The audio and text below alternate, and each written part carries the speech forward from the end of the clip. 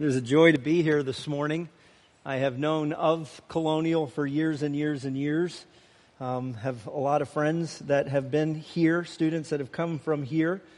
Pastor Davey, I most recently heard when he came and was our baccalaureate speaker at Bob Jones, but I remembered him from years before. Do you remember way back in the days of the Great Lakes Sunday School Conference?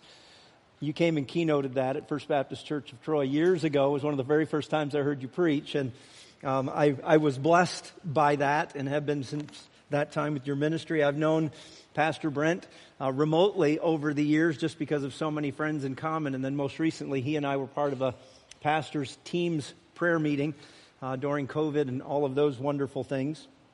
Jim Newcomer and I have been friends forever. And then do any of you remember the Carlyles? Anybody remember that name? Yeah, he and I were friends from Michigan, and actually I stayed in his home, supported him when they were in Cambodia, are in Cambodia. And so lots of connections. So it is a joy for me to be here for the first time. I do have some stuff to give away. I recently was walking to a ball game, and I didn't even realize it, but we are the Bruins, and I had a Bruins hat on and a Bruins shirt on and Bruins socks on. And a student walked up to me and said, "Dude, I like your drip." And I had to look and see, like, what am I doing?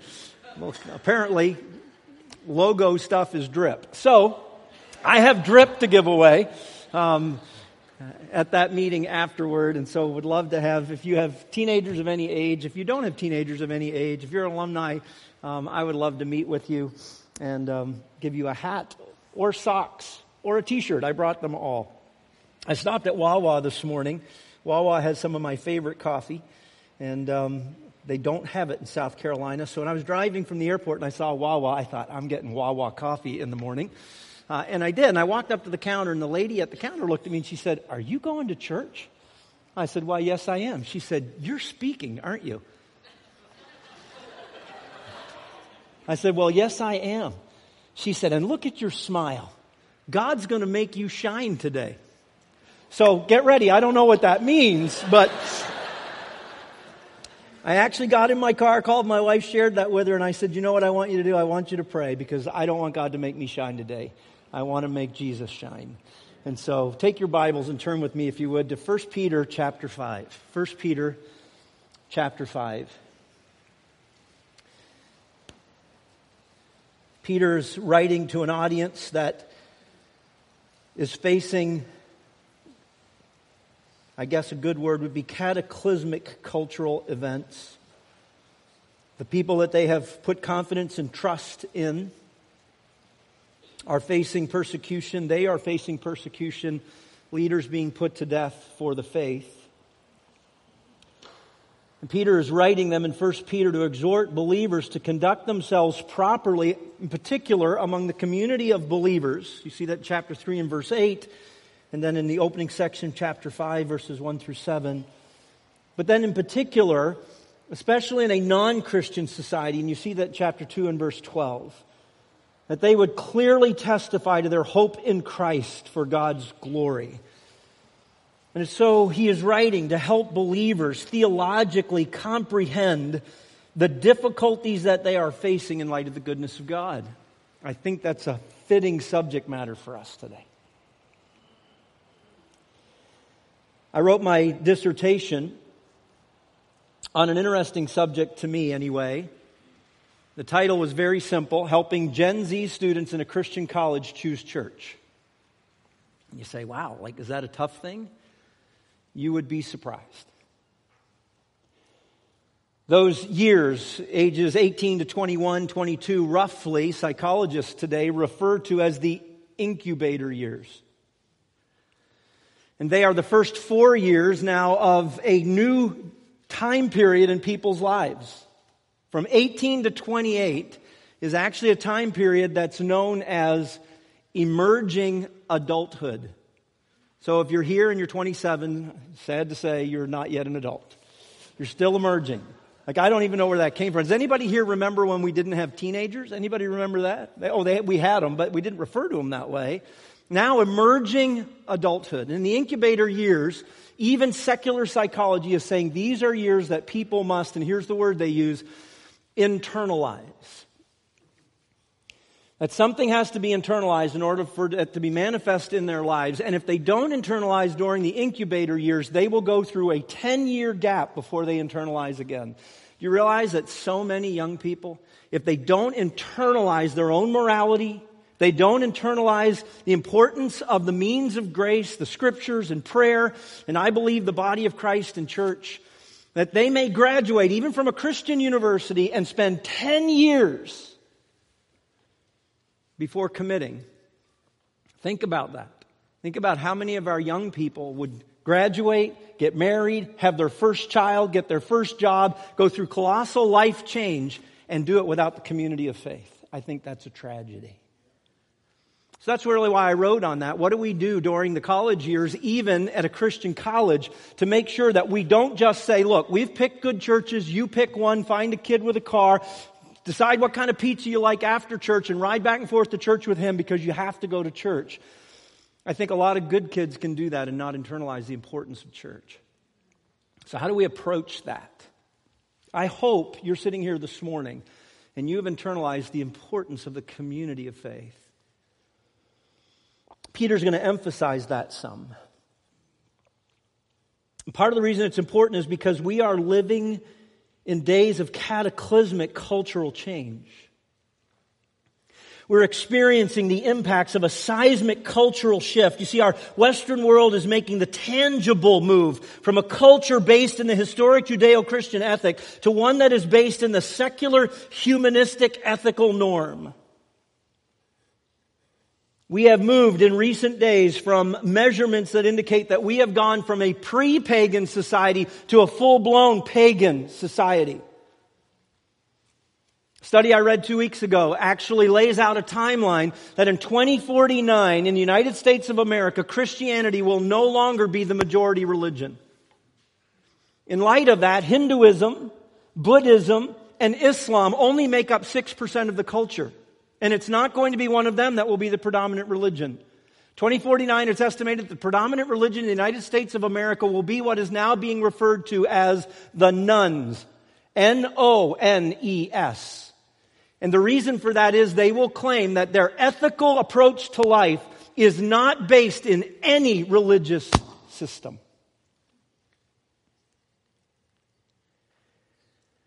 And so we are seeing a culture shift from morality to pragmatism, from absolutes to relativism, from morality matters to the ends justifies the means. And it is interesting that I believe this is exactly the culture that John writes of when he desperately pleads with believers not to love this culture when he says, love not the world. Neither the things that are in the world, for if any man love the world, the love of the Father is not in him. For all that's in the world, the lust of the flesh, the lust of the eyes, and the pride of life is not of the Father, but is of the world. And he says this, and the world passeth away. Literally, the world is in a downward spiral of decay. It is getting worse and worse. Exactly what Paul emphasizes when he describes that same system in Romans 1.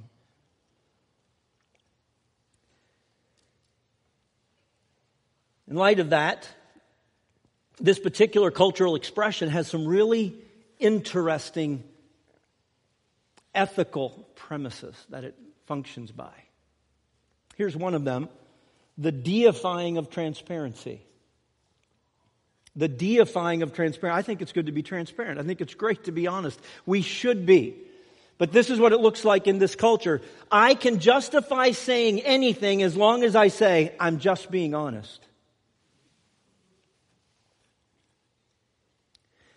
I can rationalize doing anything as long as I can say, I'm just being real. Couple that with a second premise, the moralizing of affirmation. I can demand, I can expect acceptance as long as I have been transparent. No matter what I told you, as long as I've been transparent, I can demand acceptance from you. In fact, it is immoral for you, if I have been transparent, for you somehow to not accept me or accept what I've shared with you. Coupled with that, then I can reject any correction because I hold the moral high ground of transparency. Then there's a third expression, and it's this, the rationalizing of compartmentalization. It's a good thing for the sake of being relatable to pretend to be something I'm not. So let me give you a shocking statement and then I'll explain it, okay? You can say, man, that guy from Bob Jones said this, and okay. So listen carefully. God is not interested in your spiritual life. Let me say it again. God is not interested in your spiritual life. God is interested in your real life, and He wants it to be spiritual. So you say, why would you say that? Because we're living with a generation that, because of this transparency, has found a way to compartmentalize. And so they'll talk over here about this guy and his sin issues, his pride, his ego, and I'll share with a group, and the group will embrace me because of my transparency. And all the while, I'm now beginning to feel better about myself. But this guy over here, the real guy, is actually immoral and has no intention to change. So I compartmentalize, and this guy over here is willing to be transparent and share all about his life, but not really deal with his real life. Friends, God is not interested in your spiritual life. God is interested in your real life, and He intends for it to be spiritual.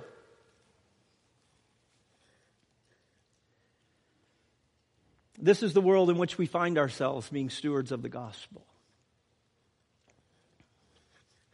And because that's the world that we live in, I believe that what Peter writes about in 1 Peter chapter 5 is consequential for us in stewarding the gospel in a world like this.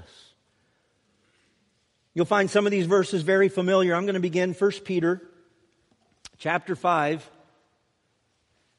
I'm not going to bother with PowerPoint. The outline's simple. 1 Peter chapter 5.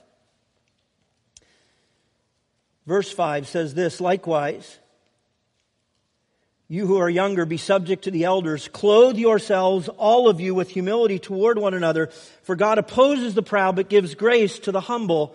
Humble yourselves, therefore, under the mighty hand of God, so that at the proper time He may exalt you, casting all your anxieties on Him, because He cares for you.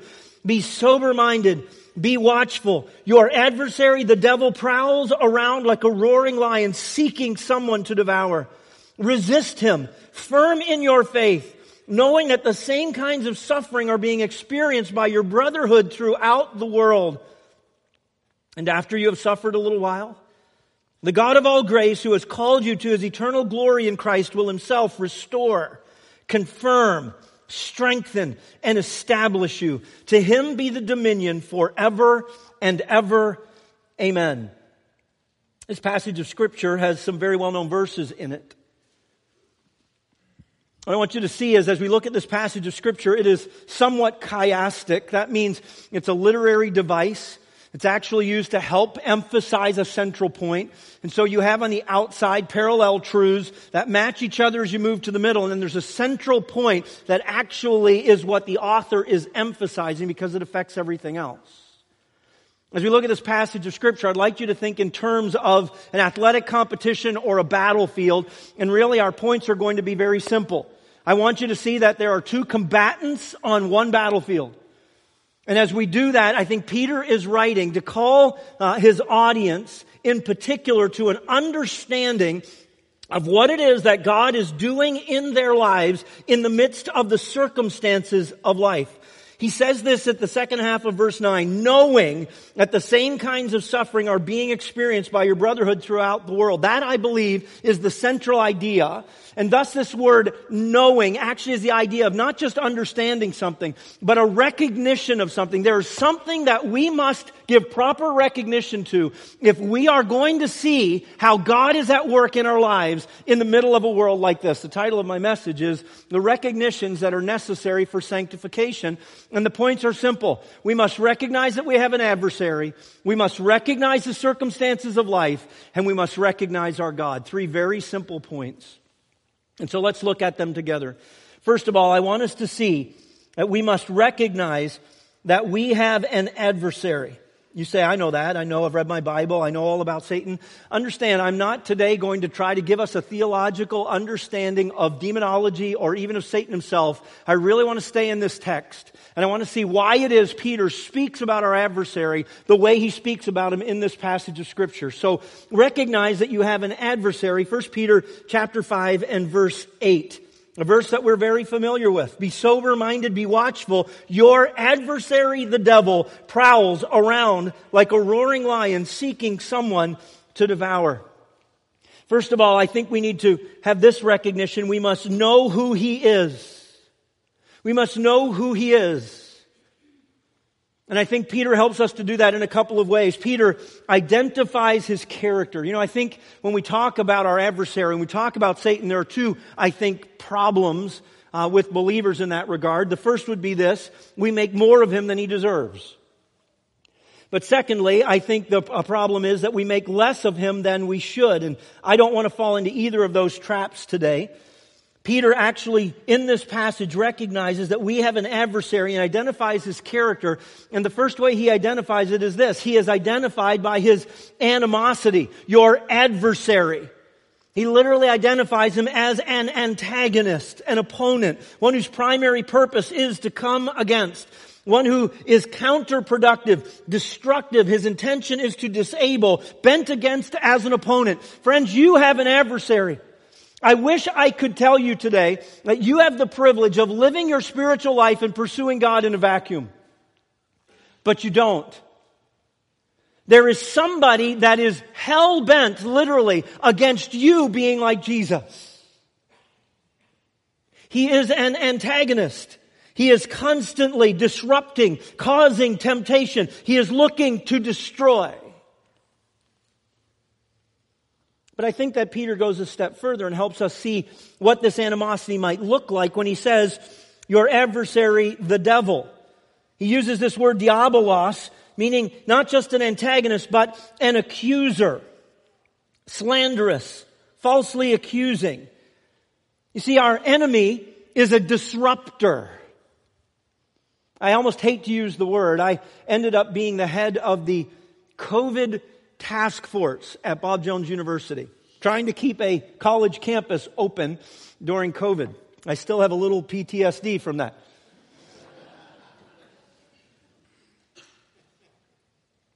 We're living in a post-COVID world. I wish I could say to you COVID was over.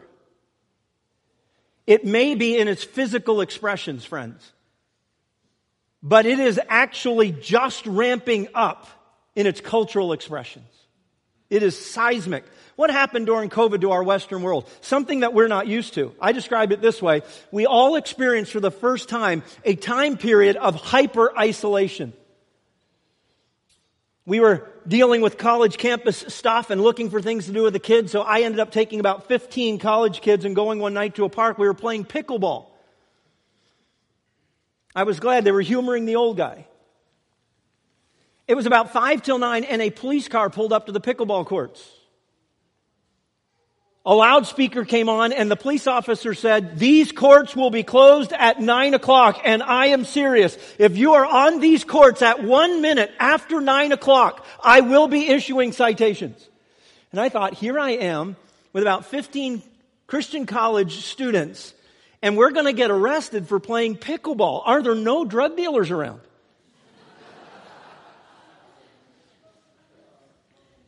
And we had to leave and we had to go home, and they closed those courts. We couldn't go. We experienced a time period of hyper-isolation like we've never experienced. We're not used to that in our Western world.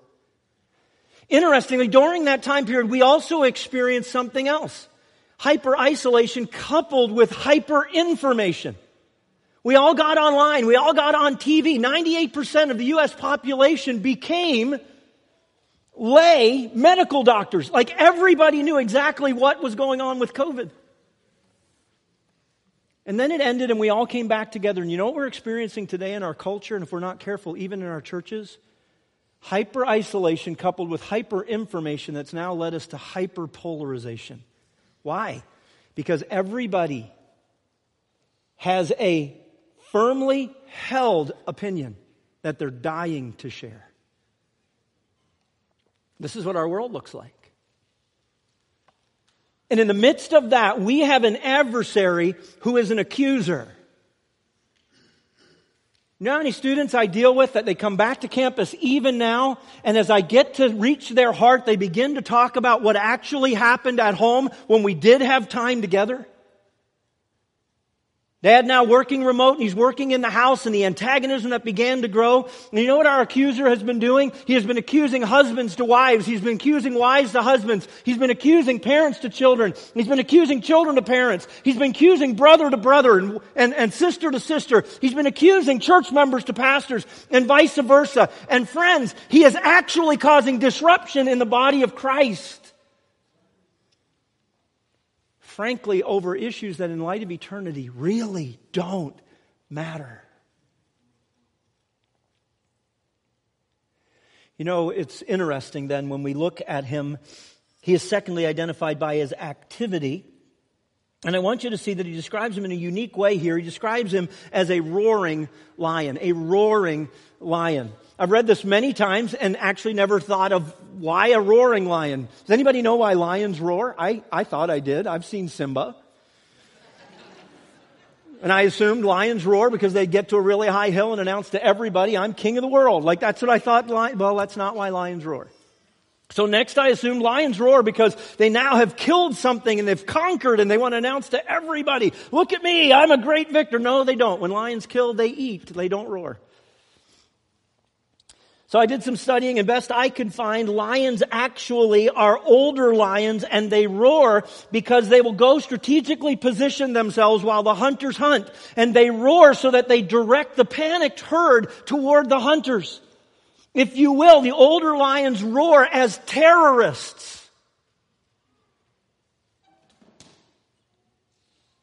We have an adversary who is a roaring lion, and friends, I am telling you, he is roaring loudly into our culture. And he's interjecting it with fear and terror. Interestingly, as you study fear, one of the things you will find that a primary expression of fear, what do you think a primary expression of fear is? I thought it was to cower. And initially that is. But actually it is not flight, it is fight. The physiological response to fear eventually is adrenaline. And you know what I found, friends? I have found that we are living in an angry culture. I travel week in and week out. I try and be in as many churches as I can to find out what God is doing in His church. It's good for my soul. But as I travel this country, friends, you know what I'm finding? I'm finding that in this Western culture, we are living with an angry church. There are believers all over the place that are angry, and they're actually not quite sure why, but they're shaken with fear. Could this happen again? Could I lose my job? Will I have to relocate? Could there be another pandemic? What is going on politically? Is there trouble everywhere? And they live in fear, and because of that, they're angry. So I ask you this question.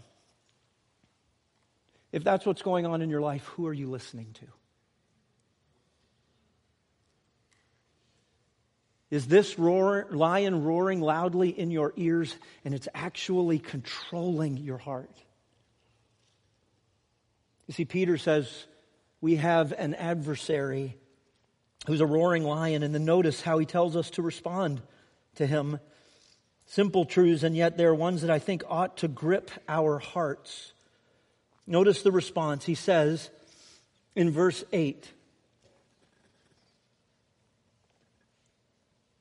that we are to resist him, but to do it in a way that is interesting. He calls us to, in a sense, wake up, be sober-minded, be watchful. Verse 9, resist him. And so some simple truths. First of all, be awake. The word is to be well-balanced, self-controlled, sober-minded, to be composed in mind. It is to get self-control, to curb the controlling influence of inordinate emotions or desires, and therefore to become reasonable. Friends, you know what we must do? We must inform our minds with the truth of God about the person of God in order to view the world God has made the way God sees it. Be sober-minded, to wake up. So be awake, but then secondly, he says to be alert, to beware, to be on one's guard, to be cautious or wary about, to be alert to something. We must realize what's going on around us. Ever noticed that what we call news is mostly all bad news? Anybody ever notice that? Like there's about 3 minutes of good news that comes just before a commercial break. Oh, by the way, so-and-so had a birthday party somewhere. And the rest of it's all bad news. Why? Because bad news sells. You know what? We have to be aware. And if I feel my heart becoming gripped with fear and I look at my life and I see my responses reflecting anger, it is time for me to saturate my soul with the truth of God's Word. I am not hearing the right message. Be aware. But then I noticed, thirdly, he says to be aggressive. Whom resist steadfast in your faith. And this doesn't mean that you walk outside and say, bring it, Satan, let's go, come on. It actually is to resist in your faith. And I believe the implication here is not just your personal belief. He's not saying pull up your belief bootstraps. He's actually talking about the faith once for all delivered to the saints, as Jude describes it. And what he is saying is you resist Satan with God's truth. So I ask you again the question, who are you listening to? Who are you listening to? We must recognize that we have an adversary, but then secondly, we must recognize your life circumstances. We must recognize your life's circumstances. Notice this verse 9. Resist him, firm in your faith, knowing that the same kinds of suffering are being experienced by your brotherhood throughout the world. To be cognizant of or aware of, to come to a place where you have an understanding of what is going on in your world and then in the lives of other believers. He uses this word here to describe your brethren that are in the world. It literally is a description of all of the believers that are in the world. Something is taking place in their lives. And he uses a profound expression here. He uses this word experienced. And the idea there is to be accomplished, to be successfully completed or put into effect, to finish something begun, to bring about a result according to a plan or objective. That there is something that is happening among your brethren in the world, and it is happening in the midst of the circumstances of life. Something is being brought to completion. God is at work in your life. God is at work in our world, and He is using the circumstances of life to accomplish bringing about Christ-likeness in the lives of His children. So as we think about the circumstances of life, I think we have first of all to acknowledge what they are. How many of you have heard parents tell stories about walking uphill to school both ways? In the snow, and it gets worse and worse, right? The older they get, the worse it was back then. Particularly in light of your complaints. That's what we do. Notice, friends, the Scriptures in particular, but Peter here directly, he never makes light of the circumstances of life. He uses the word afflictions. He's not making light of what they're facing. He's not saying, get over it. Heaven's going to be so good. No, he's actually acknowledging that life is hard. There is suffering in life. Life is difficult. The circumstances of life are real and they're difficult. He's not making light of that. But what I want you to see is not just what they are, but why they are what they are. God is at work in the midst of the circumstances of life to bring about a good end in the lives of His children. Paul wrote it this way in Romans 8, didn't he? All things work together for good to them that love God and to those who are the called according to His purpose. If all things were good, do you think he'd even write that under inspiration? No, at the end of that chapter, he talks about what is not able to pluck me out of Christ's hand. And none of it is friendly, friends. He is saying God is using all of these things to bring about a salvation good in the lives of His people. That is what we call sanctification. Friends, God is at work on this same battlefield where there's a prowling, roaring lion seeking to devour. He's at work in those same circumstances to accomplish His purpose of making you and me like Jesus. So I ask you again, who are you listening to? Because God's not waiting in heaven just to change your circumstances. He is actually looking to change you. And in the midst of those difficulties in life, He has a perfect plan to make you more like Jesus, to refine your gold, to remove the dross, to deepen your faith, to strengthen your patience, to give you a persevering quality in your belief. This is what God is doing in your circumstances. But are you listening to Him? And so that brings me thirdly then to the latter part of this chapter. And I want us to see that not just must we recognize that we have an adversary, not must we just recognize that we are facing life circumstances and what they are. I want us to finish with this thought. We must recognize our God. Peter calls these people to a God consciousness. A recognition that in the circumstances of life, God is at work in my life every day. And he finishes with a doxology that harkens back to the beginning of the passage. Notice he says at the beginning, humble yourselves therefore under the mighty hand of God, so that at the proper time He may exalt you. And at the end of it in verse 10 he says, and after you have suffered a little while. I love that. Because actually what he's doing is capturing all of life. Life is a little while. The God of all grace, who has called you to His eternal glory in Christ, will Himself restore, confirm, strengthen, and establish you. To Him be the dominion forever and ever. He wants us to recognize our God, and He points out some key things about God that we must keep actively in our mind if we are to grow in a world like this. First of all, He calls our attention to His immense power. Humble yourselves, therefore, under the mighty hand of God. You know, we look at a world like this, and it feels like the church may be losing. It feels like the gospel may be waning. But friends, I want to remind you that God is still on the throne, and that Jesus promised that He would build His church, and the gates of hell would not prevail against it. And we are to humble ourselves under the mighty hand of God. He calls our attention to His immense power, and He reminds us that no matter what we're facing, God can. Do you believe God can? No matter who gets elected?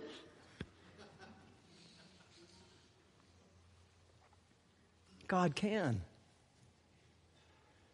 I want you at some point when you're struggling with fear to go back through your Bible and read there, not looking for what God did, but looking for God Himself. And remind yourself in your heart of hearts that God can. You see, my God can knock down walls. My God can stop rivers. My God can pause the sun. My God can open a sea. My God can. Your God can. But not just can He. Notice, secondly, not just His immense power, but notice His immeasurable grace. Notice what He says. And after you have suffered a little while, the God of how much grace? All grace, immeasurable grace. What is grace? Allen's definition. It is divine provision whereby God provides for His own in such a way that they cannot and therefore should not take the credit. What is grace? It is divine provision whereby God provides for His own in salvation, in sanctification, for service, in succoring those who are hurting, and in sacrificial giving. I find grace connected to all 5 of those in the New Testament. Divine provision whereby God provides for His own in such a way that they cannot and therefore should not take the credit. We see that in salvation, don't we? For by grace are you saved through faith, and that not of yourselves. It's a gift of God, not of works, lest any man should boast. Divine provision that God gets the credit for. God does that in service. God does that for sanctification. God does that when I help others. God does that for sacrificial giving. He is the God of all grace, and so I must not just remind myself that my God can, I must remind myself that my God will. You see, sometimes I know He can, and I think He'll do it for the pastor, He'll do it for those missionaries, He'll do it for some great Christian, but I'm not sure He would do it for me. Friends, Peter says that God, your God, is your God of all grace. Your God will. And it may not be exactly the way you wanted it to be. Because we all pray, God, take it away. And God said to Paul, my grace is sufficient for you. Then thirdly, we must remind ourselves of His intimate care. who has called you to his eternal glory in Christ, will himself, notice, restore. The word is to perfect. And I believe he describes what that work looks like in the next three words: confirm, strengthen, and establish. And they're exactly the opposite of the destabilizing work of the roaring lion. He does exactly in the battlefield of life the opposite of what Satan is looking to do. He actually is going to perfect you by bringing to your heart a spiritual stability as you rest in his word and his plan. So notice, if you will, what Peter says. He points out the person of sanctification, the God of all grace, the promise of sanctification, who has called us unto his eternal glory by Christ Jesus. The process of sanctification, after that you have suffered a little while, and the product of sanctification, make you perfect. Simple message. In order for us to become more like Jesus as we live in a world like this, we must recognize that we have an adversary. We must wake up and be aware and build ourselves up in the faith to resist him, because we must recognize our circumstances. Life is filled with challenges, but God is working in every one of them. And it must ultimately call our attention to recognize our God. He can and he will in his way. So I ask you this question, looking at your life, looking at your responses to this life. Are you angry? Are you fearful? If so, who are you listening to? I challenge us with Peter this morning. Let's rightly recognize our God and allow him, through life circumstances, to make us like his Son. Let's pray. Father, thank you for who you are. Thank you for your word. Thank you for your persistent, loving work in our lives. And God, I pray that as a potter molding clay, Lord, that you would mold our hearts, make them malleable, and shape us like your Son. In Jesus' name we pray. Amen.